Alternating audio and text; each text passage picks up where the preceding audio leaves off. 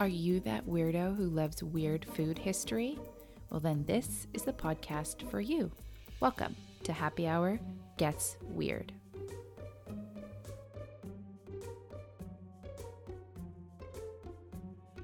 Hi, welcome weirdos and friends, or welcome back. This is Happy Hour Gets Weird. I'm Cassie. And I'm Tiffany. And we talk about weird shit and have drinks while we do it. And we want to thank you so much for joining us for Happy Hour. Yes. Thank you, thank you, thank you. Merci. Ooh, I love it. That's a little hint about what's to come in this episode. A little teaser. Mm-hmm. Okay, well, crunch. I don't have any hints for mine. Before we get into our episode, I have to tell you this. Mm-hmm. Today, when I was driving back from the grocery store, the car in front of me had a personalized license plate, which you know I have issues with. Yes. So it said this. It said perfect, but with no vowels, right? So PRFCT. Okay. And then it said PRK. Perfect park? Or is it perfect prick? Perfect prick.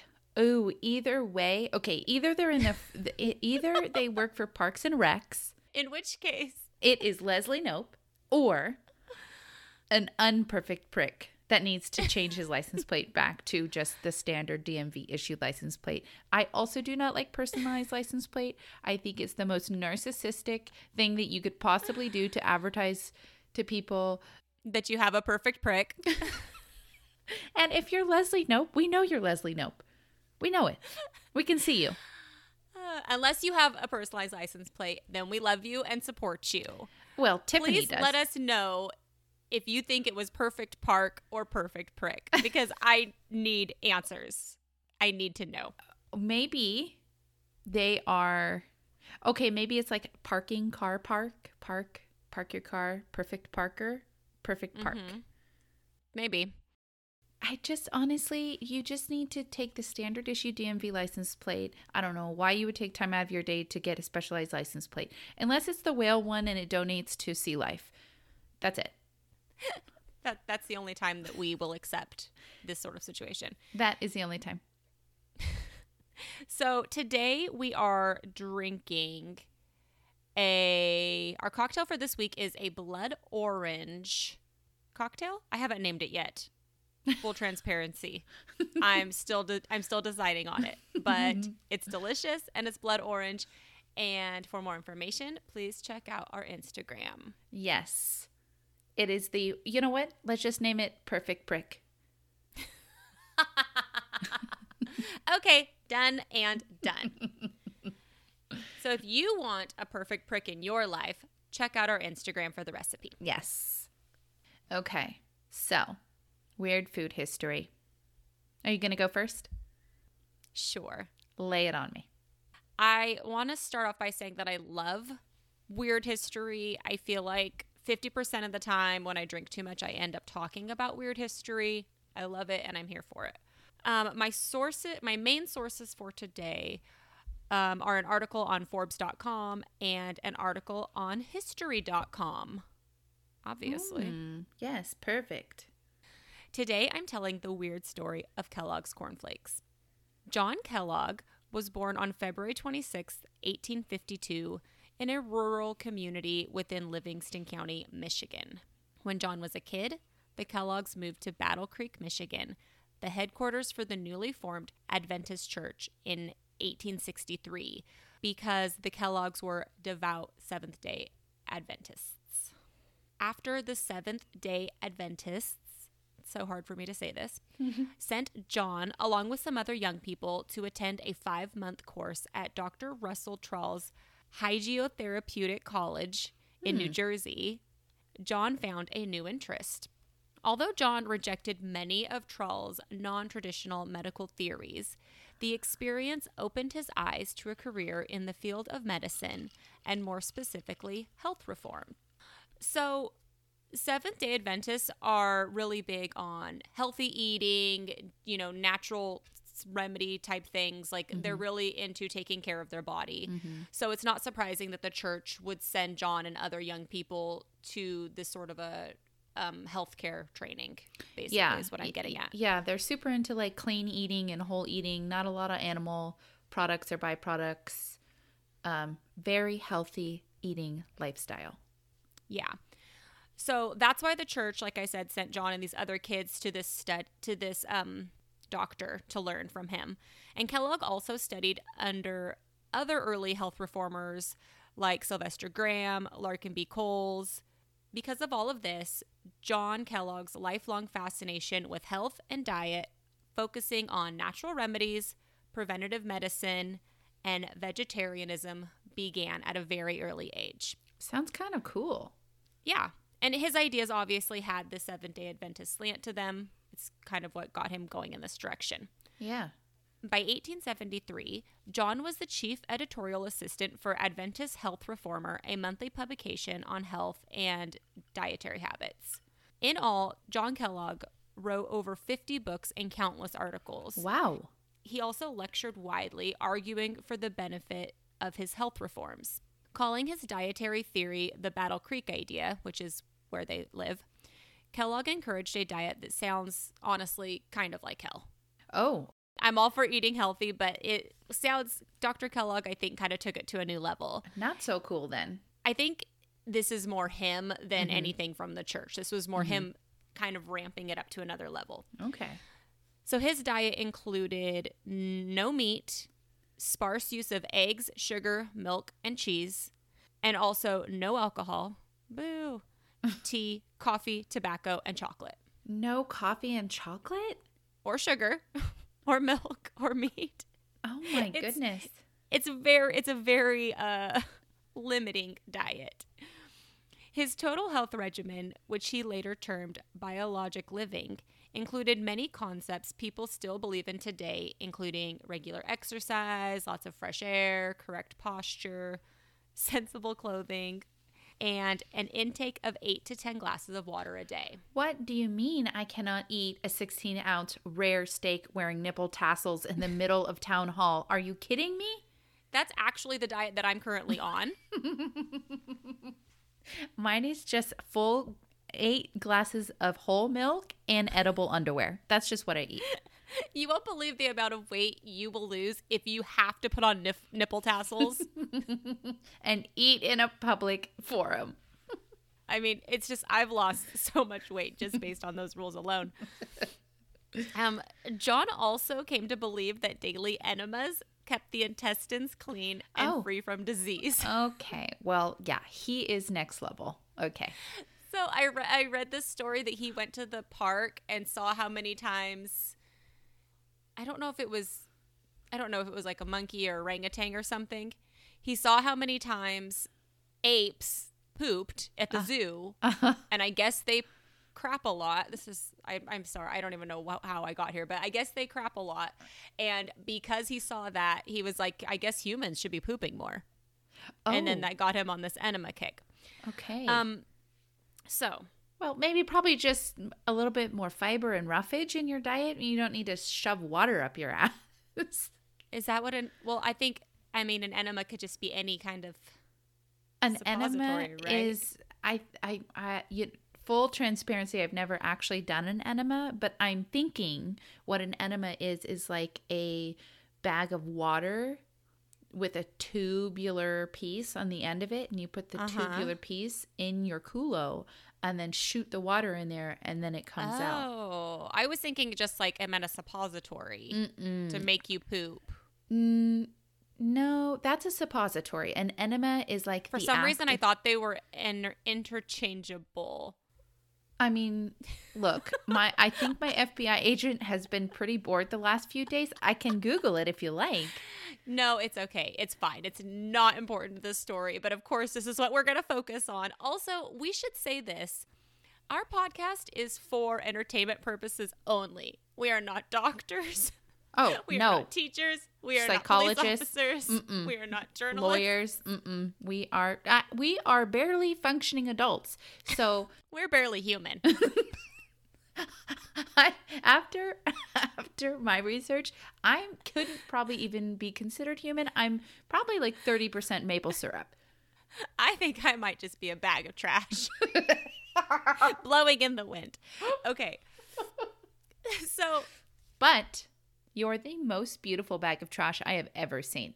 That is the best, worst compliment I've ever received. Thank you. That was actually in my vows. That's what my husband said to me when we got married. So, most notably, and this was the whole reason why I decided to do this story, to be honest, John believed a diet centered on bland foods, like cereal, would lead Americans away from sin. One very specific sin. Okay. Masturbation. Oh. That's right. I think that's the wrong direction that he's trying to give lead people. The dolphins some fucking cornflakes. All right. Okay. Because we all know dolphins are crazy masturbators. All right. So I have a question about Kellogg and cereal and the lack of dairy. So were they eating dry cereal or were they allowed to eat it with milk? I kind of touch on that. Oh, okay, cool. Perfect. So in 1876, John Kellogg agreed to take over the Western Health Reform Institute. A Seventh-day Adventist had founded the institute 10 years earlier in Battle Creek to provide natural medical remedies. The institute was near closure when John took it over, but with his guidance, it became the most popular and famous health retreat of its time. It had 20 patients when John started, but ended up with 700 beds. In all, over 200,000 patients were treated at what was called the SAN, including Henry Ford, John D. Rockefeller, Harvey Firestone, J.C. Penney, and C.W. Barron. They were all treated for excessive masturbation? They were at this, it's like a health retreat and resort that the rich and famous would go to get healthy, to just better themselves. Oh, okay. You know, like a fancy, basically, spa. Like a health spa, but yeah. To trying like new groundbreaking health treatments just because they had the money to burn and go there. Okay. All right. Got it. And natural remedies, preventative treatments, things like that. Okay. Got it. So the SAN, as it was called, was doing great. John was married, although because he believed in living a celibate lifestyle, even when married, his marriage was more of a partnership. Overall, things were going pretty great for John Kellogg. Okay. Bland food, no sex, running this fancy resort. He was living his best just like life. A dream. Yeah, my dream come true. No masturbating. It sounds fantastic. Then John decided to start making health food to further his aim of healthy living. So, as we've mentioned multiple times at this point, John Kellogg believed that man's modern diets led them to carnal sins. John Kellogg wrote, highly seasoned meats, stimulating sauces, oh God, and dainty tidbits in endless variety. Excuse me, dainty tidbits irritates the nerves and react upon the sexual organs. Dainty tidbits give me a boner. Faux show. Dainty Tidbits is my stage name. Season me, baby. Hi, I'm Dainty Tidbits, and I'm Seasoned Meats. That should be our new intro from now on. Highly seasoned meats. Oh, shit. Call me Seasoned Meats from now on. Please. It was said that Dr. Kellogg wrote as much about the dangers of sex and masturbation as he did about healthy living. Like, the reason why he believed in being celibate was because he thought that sex created disease in men. He was pretty strict about this sort of thing, at least personally, it seems. So, basically, John's health foods not only needed to be good for you, they also had to taste bad. Oh. Bland, seasonless food. Yes. Or else people might just get fucking horny. Well, I mean, everybody knows that the more you season the meat, the more orgies happen. Cut to Cassie making dinner and just pouring a full pound of seasoning salt on her steak. It's like Cajun and all Jamaican seasoning and all kinds all of them. So everything. They're just orgies all over the world that have seasoned food. It's a sex fest. Masturbation and sex everywhere. I don't even know how they actually can make these seasoning salts in a factory without an orgy just breaking out. I'm sorry, Chinese 5 spice? Are you kidding me? That one actually does make me horny. I feel a little triggered on that one. Like so many great inventions, cornflakes was basically a mistake gone horribly right. In 1894, John and his brother Will were experimenting with a batch of boiled wheat, yum, and left it out on the counter and just kind of forgot about it. After a few days, the pair found their forgotten batch, put the dried dough through rollers, and baked the resulting flakes. Interesting. And although Kellogg intended to use his new invention for chewing exercises, because why not?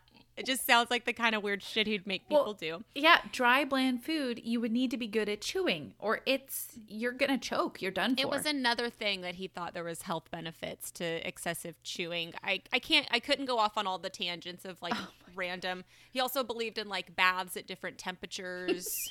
Like I couldn't go off into all the tangents. So the Sand guests soon realized that the wheat flakes were even better with milk. Oh, who is a rebel that discovered that? Well, because I believe the first cereal that was created was just a little bit before this. I believe it was shredded wheat was the first cereal that was created. So the idea was kind of in the back of people's minds, although John wasn't really kind of aiming for the milk spin. Well, yeah, I mean, it's pretty, it is sensual. Milk. Slow pour milk on it is milk. It is promiscuous and it is enticing and it gets the people going.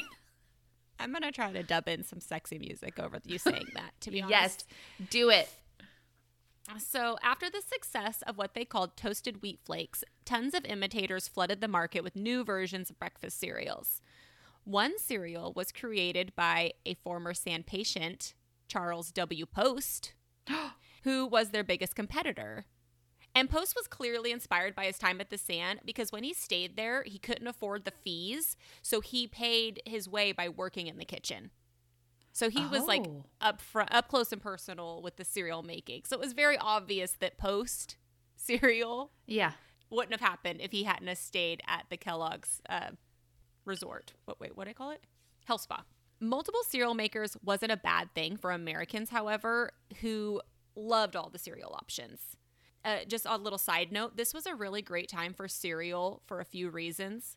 The boom in industrialism caused people to have to eat a fast and convenient breakfast. There were less farmers who could spend a little bit more time at home eating breakfast. More people were rushing off to work. Mm-hmm. Also, prior to this healthy eating trend, people were eating huge breakfasts. Mm-hmm.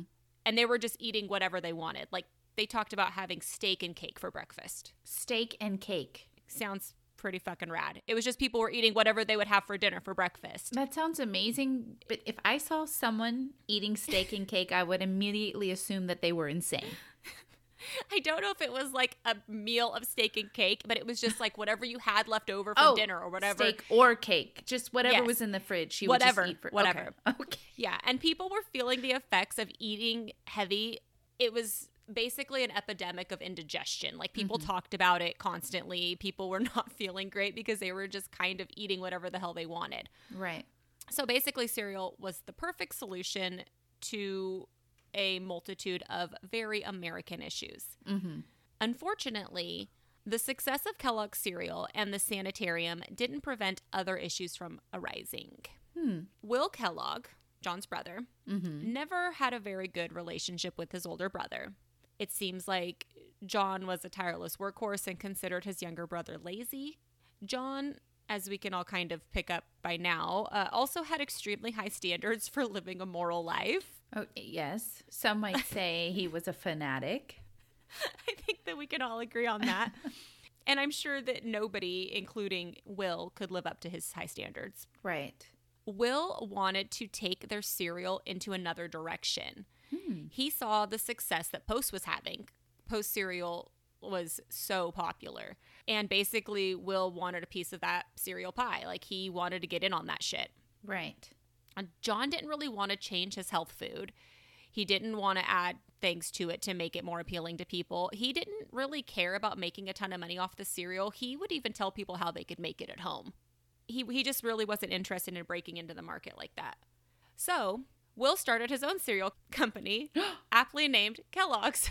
No.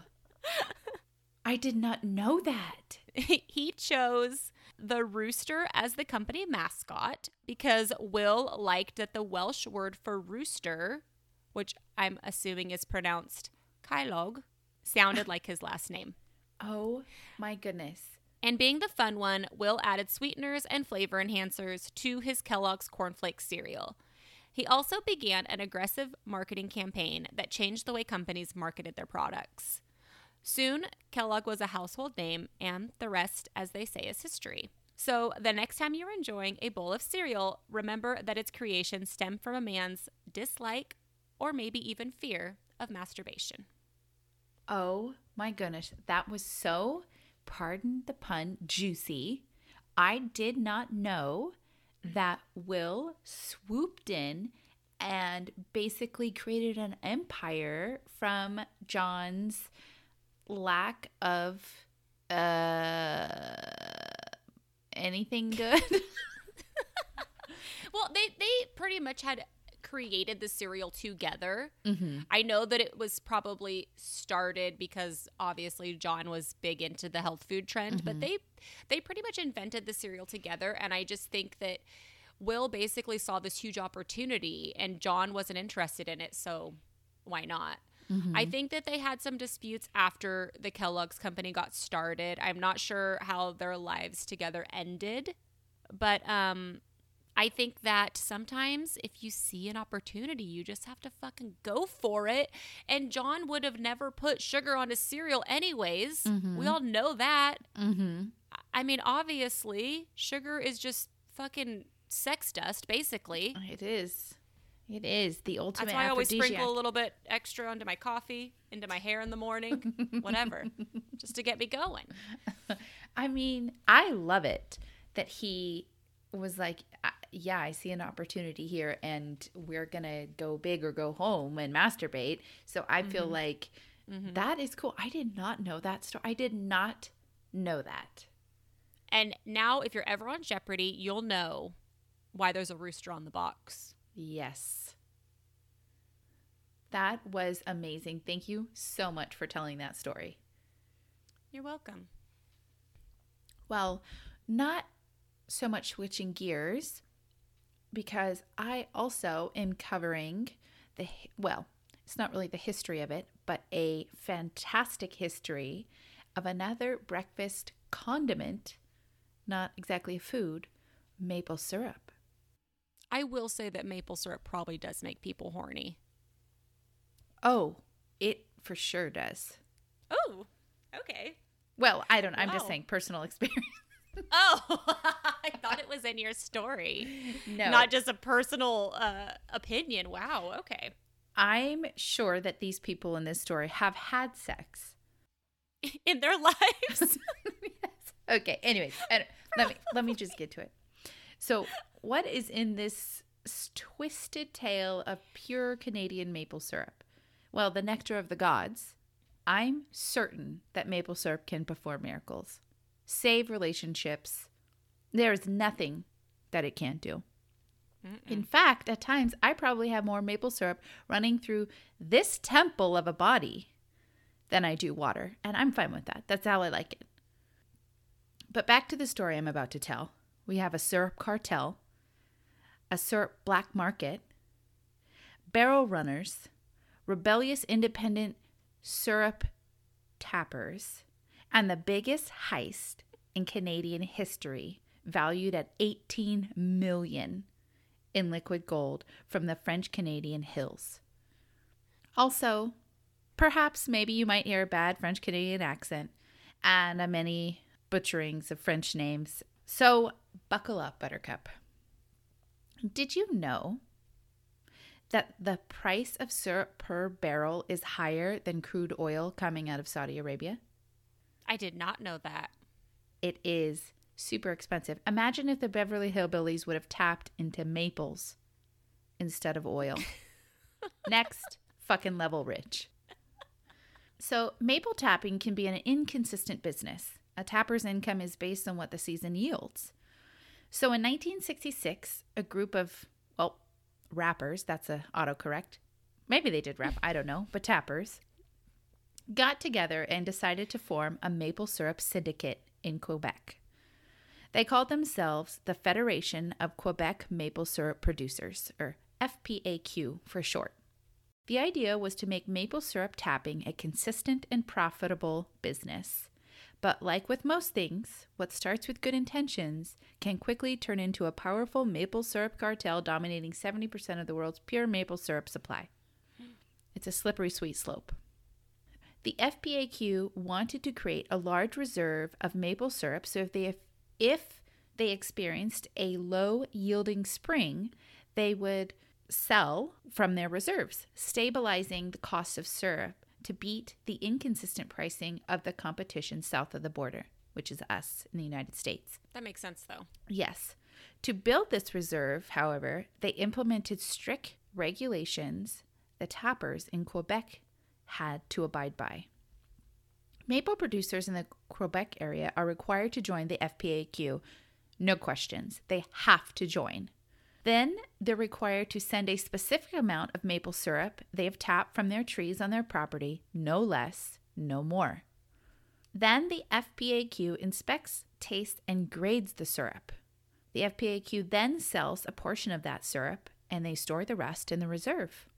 Out of every barrel, they keep $54 off the top, no matter what they sell and what they put in the reserve. And this is for, advertising, testing, grading, selling it. Consider it a tax or processing fee, if you will. However, tappers are only paid for the syrup the reserve sells, and sometimes it takes years for them to sell syrup.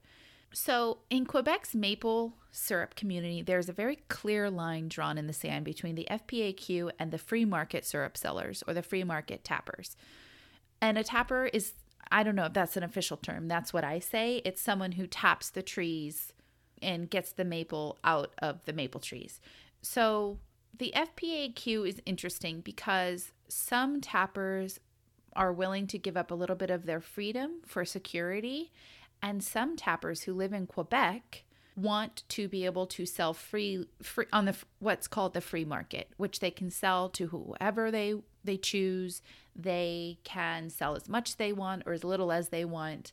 So it's complicated. And I don't know, the free sellers would say they were like a mob per se. And the FPAQ supporters would say they are good for the maple community in Quebec. So the free sellers or tappers who live in the Quebec area and don't want to be part of the FPAQ, if they don't abide by the rules, they can accrue fines that total up into the millions, long legal battles, and even seized maple trees. Jeez. Yes. This is the most Canadian story I've ever heard. Also. It really, truly is. So think of a neighborhood, and let's say, for all intensive purposes, there's a neighborhood mob, okay? Mm-hmm. And in this neighborhood that's run by the mob, there's a price to pay for doing business. The mob will protect your business, bring you business, but there's a fee and a price that you must pay without questions and rules that you must follow without question.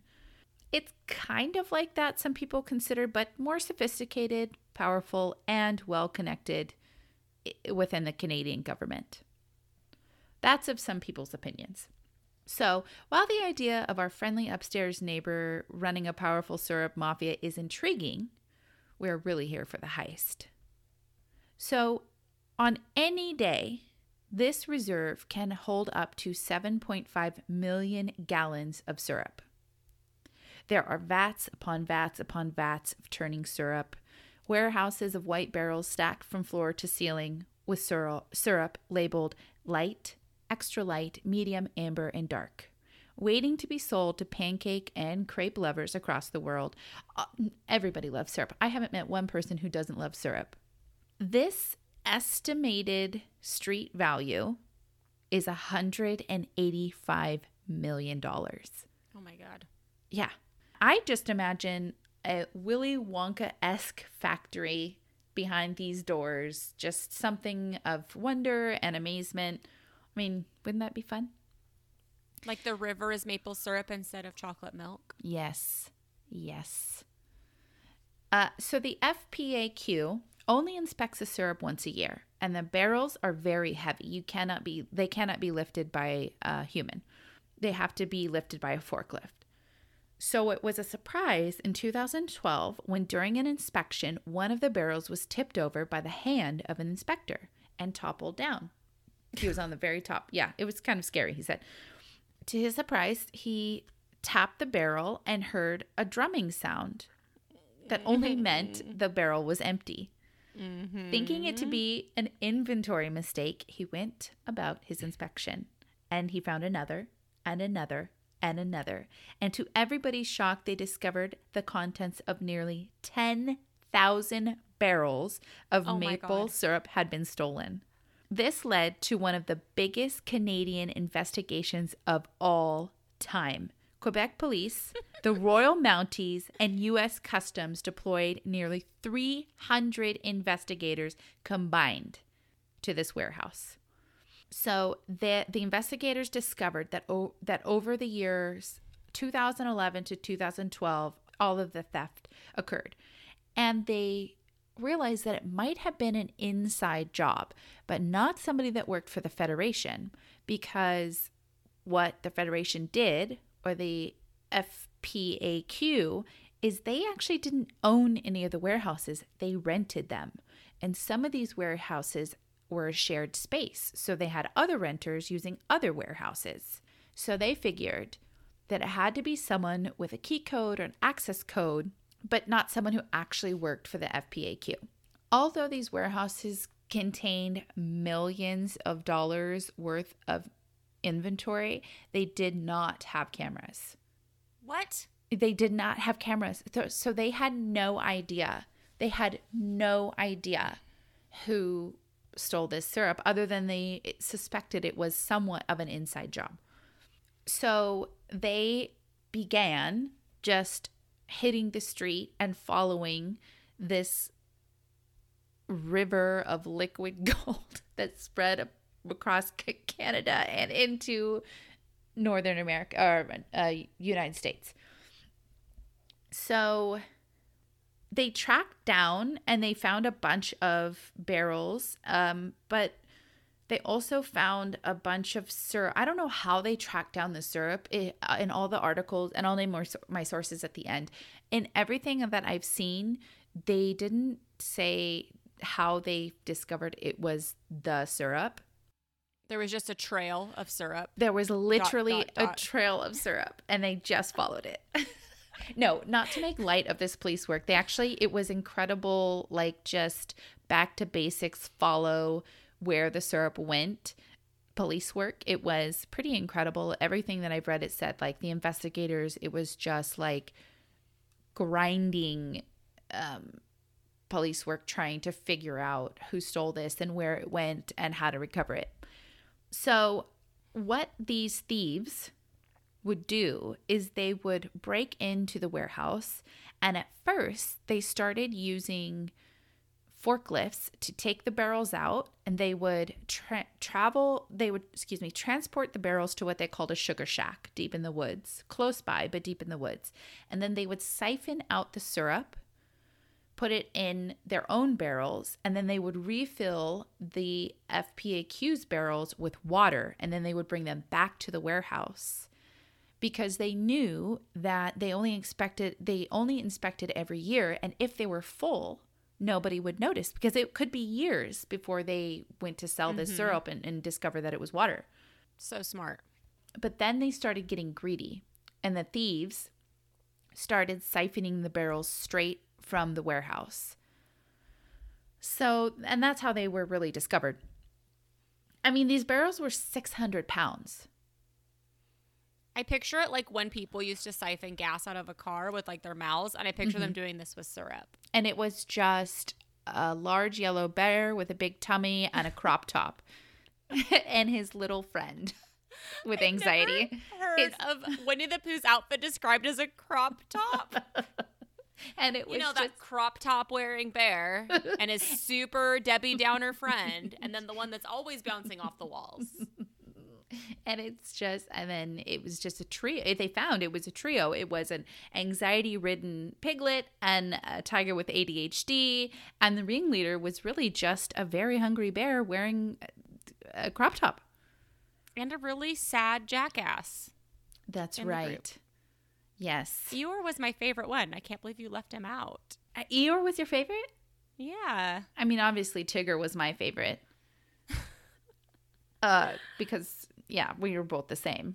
It took them almost a year to track this down, and they found some barrels in a candy shop in the United States in Vermont, and the owner was like, I had no idea it was stolen syrup. And what? Yeah, well, huh? So the ringleader of this heist is pretty mysterious. I could not find anywhere that it said how he had access. I think he was the owner of one of the warehouses that the FPAQ rented or leased from him. So that's how he had access to the syrup. But also, and his name is Richard Vallier, and his father, Raymond Vallier, was actually a free market syrup seller. So I'm thinking maybe it was a coincidence, and I think maybe Richard Vallier was one of these like free market people that had something against the FPAQ. There's very many layers to this story, and it's just about syrup. It's so interesting. Okay, so the people, they basically did like 400 interviews. They went all the way to United States. The U.S., like I said, the U.S. Customs got involved. They tried to track down the syrup as much as they could, and up to 30 people were charged. Wow. Okay, so we have the heist ring, the ringleaders, the people involved. So we have Richard Vallier, who was the ringleader, and he got access to the warehouse. And then we have Raymond Vallier, his father, who was a syrup dealer in the free market. And then we have Antoine St. Pierre, who was also a syrup reseller or syrup dealer in the free market out of New Brunswick. And then we have a Vic Caron. He was the insider whose spouse owned the FPAQ warehouse, and that's how they got access to the warehouse. And then we have a Sebastien Jutras, who was a trucker who was involved in the stolen syrup, and he to this day claims that he did not know that it was stolen syrup. Oh. Although he got it from a sugar shack in the middle of the Okay, I pictured all of them as characters from Winnie the Pooh. Now at this point, this whole thing is being reenacted as a cartoon in my mind, for one. For two, it's always impressive. I don't know if impressive is the right word, but it's always crazy to me to think that, like, how do you get these crews together? How do you put feelers out for who is going to actually be involved and then not immediately rat you out? Or who's going to say yes? Well, it was interesting because I don't know if you put your feelers out there. I've never organized like a crime ring, which bucket list, just saying. We should definitely do that in our golden years. Okay, so Richard Vallier, I don't know, a couple different articles said a couple different things. So they say that he was part of the free market and he had a vendetta against the FPAQ.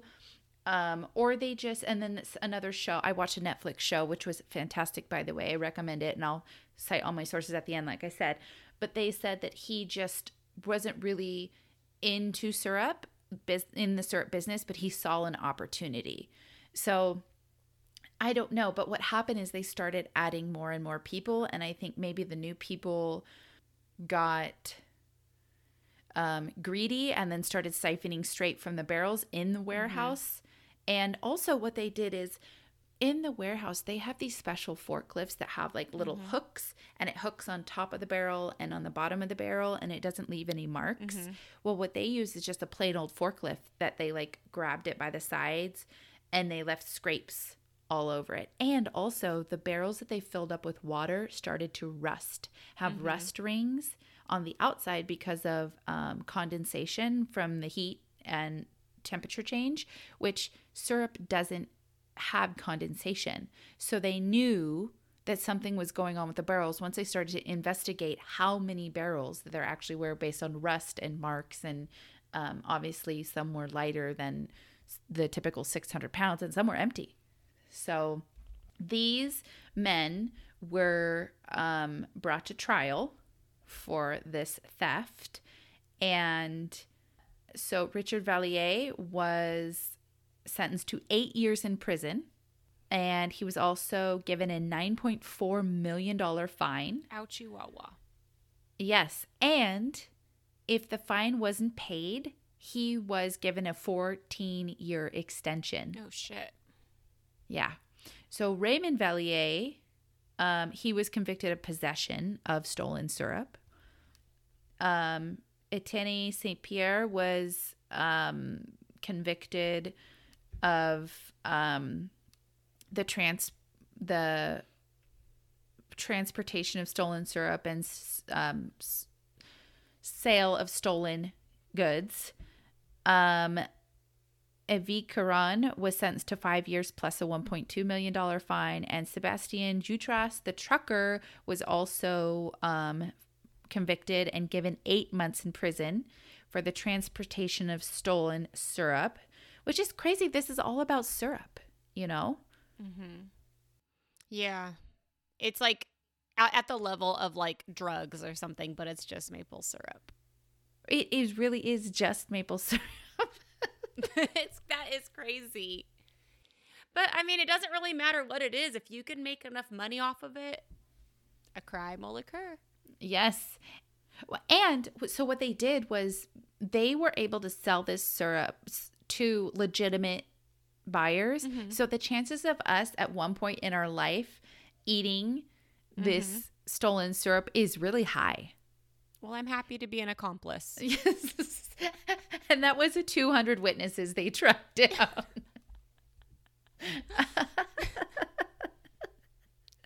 Okay, so now, during the trial, Richard Valliere said that he was actually held at gunpoint and told to steal the syrup, which the jury did not believe. Okay, I mean, honestly, it would be better to say that you ate too much syrup and you slipped into a food coma and you blacked out. You just blacked out and you stole 10,000 barrels of syrup. The warehouses now are really under lock and key. They're guarded. They have cameras. They are considered the holy of holies. It is a Canadian treasure, and they take their syrup security much more seriously these days. And none of the syrup was really ever, some was confiscated, but most of it was sold to the black market and consumed by the waffle eaters of the world. And that is the story of the Great Canadian Maple Syrup Heist. Its official name, the on record largest agriculture heist in the world. I believe it. Isn't that wild that syrup is more expensive than crude oil? I had no idea. That's a great story. I can't believe I'd never heard of it. I'm really into these kind of true crime stories that are not, super dark. Yeah, we're talking serial, not serial killers today. You should have probably started with that. I wish you would have led with that. That was a perfect intro as our outro. Okay, let me cite my sources really quick now that I'm asked backwards. So I watched the series Dirty Money, and it was the maple syrup heist episode. And Dirty Money on Netflix, it has 2 seasons. It is such a good series, and it's basically like white collar crimes. Okay, love it. I'm into that. It is so cool. It's such it's like true crime, but if you want a different genre of true crime, check out Dirty Money because it's pretty cool. And yeah, Tiffany and I are into the white collar true crime because it's so interesting, and it's, you know, the underdog of the true crime genre. I think most people go straight for the blood and guts, and sometimes it's nice to have a little story about, you know, a heist or two, even if it is maple syrup. Yeah.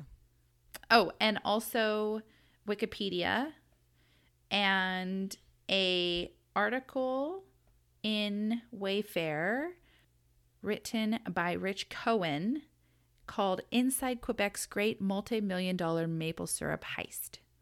And I thought that was interesting because there's so many layers. That you have the free market tappers, maple syrup tappers, and then you have these big, what people would call a cartel, and they're just operating openly within everybody to see, maybe questionable business practices. And then you have this guy who's like, well, I have access to, you know, $185 million worth of syrup. I might as well. I mean, isn't it, like you said, it's so Canadian, right? If they're going to do a heist, it's going to be a maple syrup heist. Exactly. And look, we even got out of this episode without my bad French Canadian accent. I'm honestly a little bit disappointed about that. I know. Well, I figured butchering the names was cringy enough. Well, I guess that wraps up our episode today. Yeah. Thank you so much for listening, everybody. We truly appreciate it. We have some new listeners coming in, and it's very exciting for us to grow our little weird community. Yes. And today, happy hour, it's a shot of syrup, everybody, for on the house, around. On the house. You're going to buy all of our listeners a single shot of syrup. Yes. Very generous of It you, is. Cassie. It's expensive. Anyways, thank you so much for listening. Like Tiffany said, we so appreciate all of your likes and reviews and the subscribes that you give us. We are just so thankful. And on that note, love yourself. Wink, wink. Lock your doors and your syrup vaults. And light some sage. Cheers to that. Cheers to that.